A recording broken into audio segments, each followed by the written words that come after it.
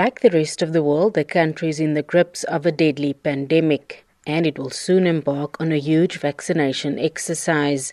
But some party members say the president's address did not have enough detail on the rollout. DA federal leader John Steenhuisen, Good MP Shaun August, PAC leader Mzwanele Nyotso, and ACDP MP Kenneth Meshwe expressed their views. So we need vaccines, and we need lots of them, and we need them as quickly as possible to avoid a third or fourth wave. Approve a variety of vaccines and break the government monopoly on who can bring them in. We would have liked a little bit more of the rollout of the vaccination, where you will start. The issue of vaccines is very controversial. We need to get answers. Where does it come from, and how is it going to be effective if it can come to all the way from India? And when it comes to South Africa, it's not working. There's no way we can trust vaccines that are developed outside.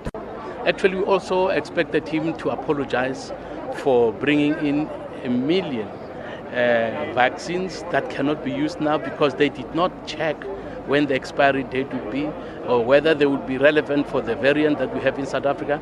And to hear that they only have 22% efficacy is a real disappointment. Now we are not sure whether that money is going to be thrown down the drain. Some MPs like Pieter Groenewald, Freedom Front Plus leader, and IFP MP Mkhuleko Hlengwa said it sounded like a repeat of previous speeches. He referred to the reconstruction and rebuilding of the economy.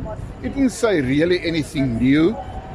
He, for instance, referred to local production. In 2019, he already had the suit locally produced. So he stole all the same stories.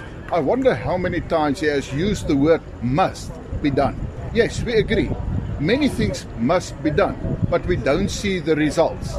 It felt like we were in SONA 2019-2020 with a president who was making a pitch for re-election when he's actually in charge. We are trying very hard as the IFP to give the president the benefit of the doubt and believe that his heart is in the right place. But we need deliverables, we need specifics. They were absent tonight. It was quite a rehash. Others, like AIC leader Lulama Nchaisa, Al-Jamaa leader Hanif Hendricks, and the NFP MP Sheikh Imam expressed concern over the lack of concrete plans around Eskom. When you say now Eskom will be perfect, will be effective and efficient by year 2050, that's very much interesting. So it's too long, it's too far. But now as long as there's this load shedding, so the people are not satisfied.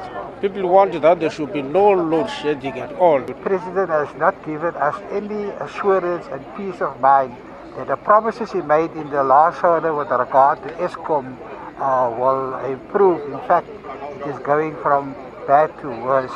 So the country's energy crisis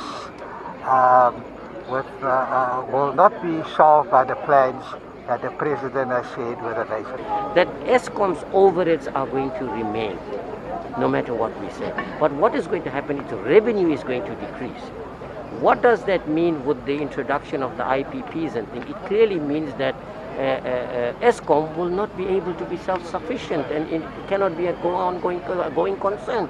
So there is a serious problem there which we're not looking at.